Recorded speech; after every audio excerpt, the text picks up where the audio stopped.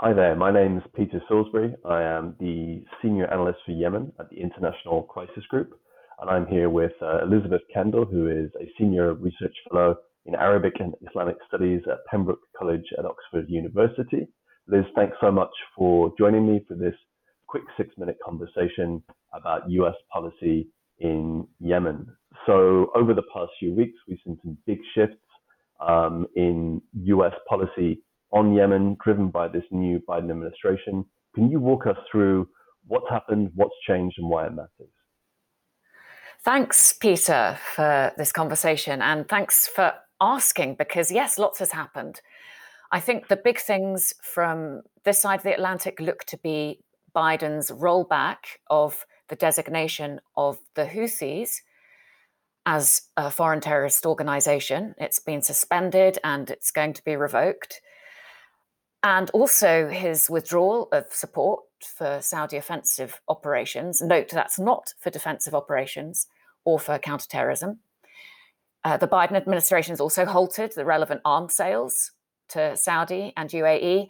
And I think very importantly, it's appointed special envoys to both Yemen, that's Tim Lenderking, and to Iran, Robert Malley. So it does look like there's something afoot here to really make an effort to get to grips with the Yemen situation. I don't know, though, whether it's realistic to think that the war might actually start to come to an end.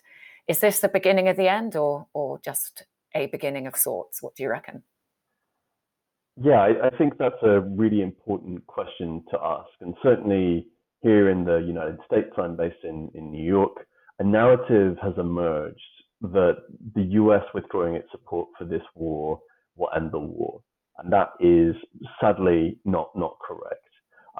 The US withdrawing its support for the war allows it to more credibly claim to be pushing for a political solution to the conflict. But the reality is that this is a really complex, multi-layered conflict being fought by lots of different Yemeni groups, principally the Houthis, a group that took over Sana'a in the capital in September of 2014, pushed the internationally recognized president Hadi out. The Houthis are seen as being backed by Iran, especially in Saudi Arabia, who intervened to prevent them, in their words, becoming a Hezbollah on their borders. And they're really fighting a really complex array of groups on the ground who have lots of different reasons for being in the war, but are primarily opposed to the Houthis. So the US withdrawing its support for offensive operations, withdrawing the FTO, in the view of many of those groups, really takes a lot of US leverage away. And it appears the US will now try and push for a quick move to a ceasefire and a quick move to political talks. I just wonder, Liz, how you think many of these anti-Houthi groups on the ground are going to respond to that kind of initiative. Yes, well, that is the exact dilemma. You've brought it out very nicely there. How does Biden start to pull away from the war without actually empowering the Houthis, whom so many people see as the aggressors here?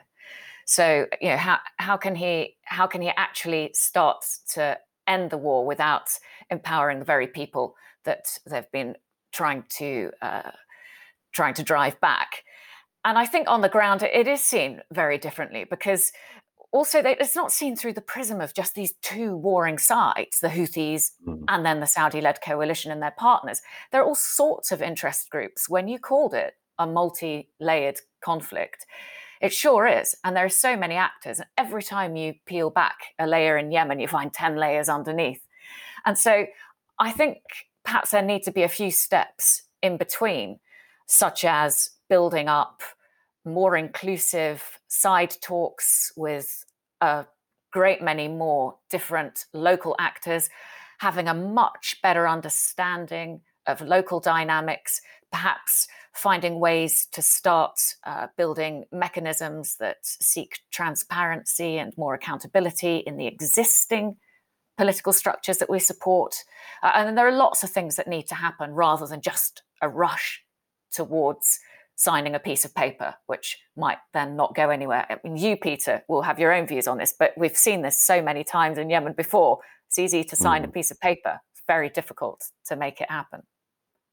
Absolutely. And this is really the core challenge, I think, for the UN, the US, other countries that want to end this war, where we're looking at what the United Nations says is the world's largest humanitarian crisis, constant warnings that famine is imminent, a lot of people suffering from the conflict, but at the same time, ending the conflict sustainably in a way that suits that creates buy-in among all these different groups is phenomenally challenging. I think that the risk here, or the concern those of us who watch it closely have, is going to be not trying to rush too quickly to a resolution and then seeing that spiral into something even messier. Making it sustainable. Yeah.